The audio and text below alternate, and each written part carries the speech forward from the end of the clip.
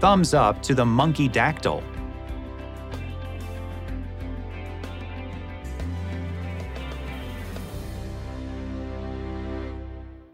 Researchers who unearthed a pterosaur fossil in northeast China were surprised to discover that the creature had opposable thumbs, a trait typically found in mammals, such as primates.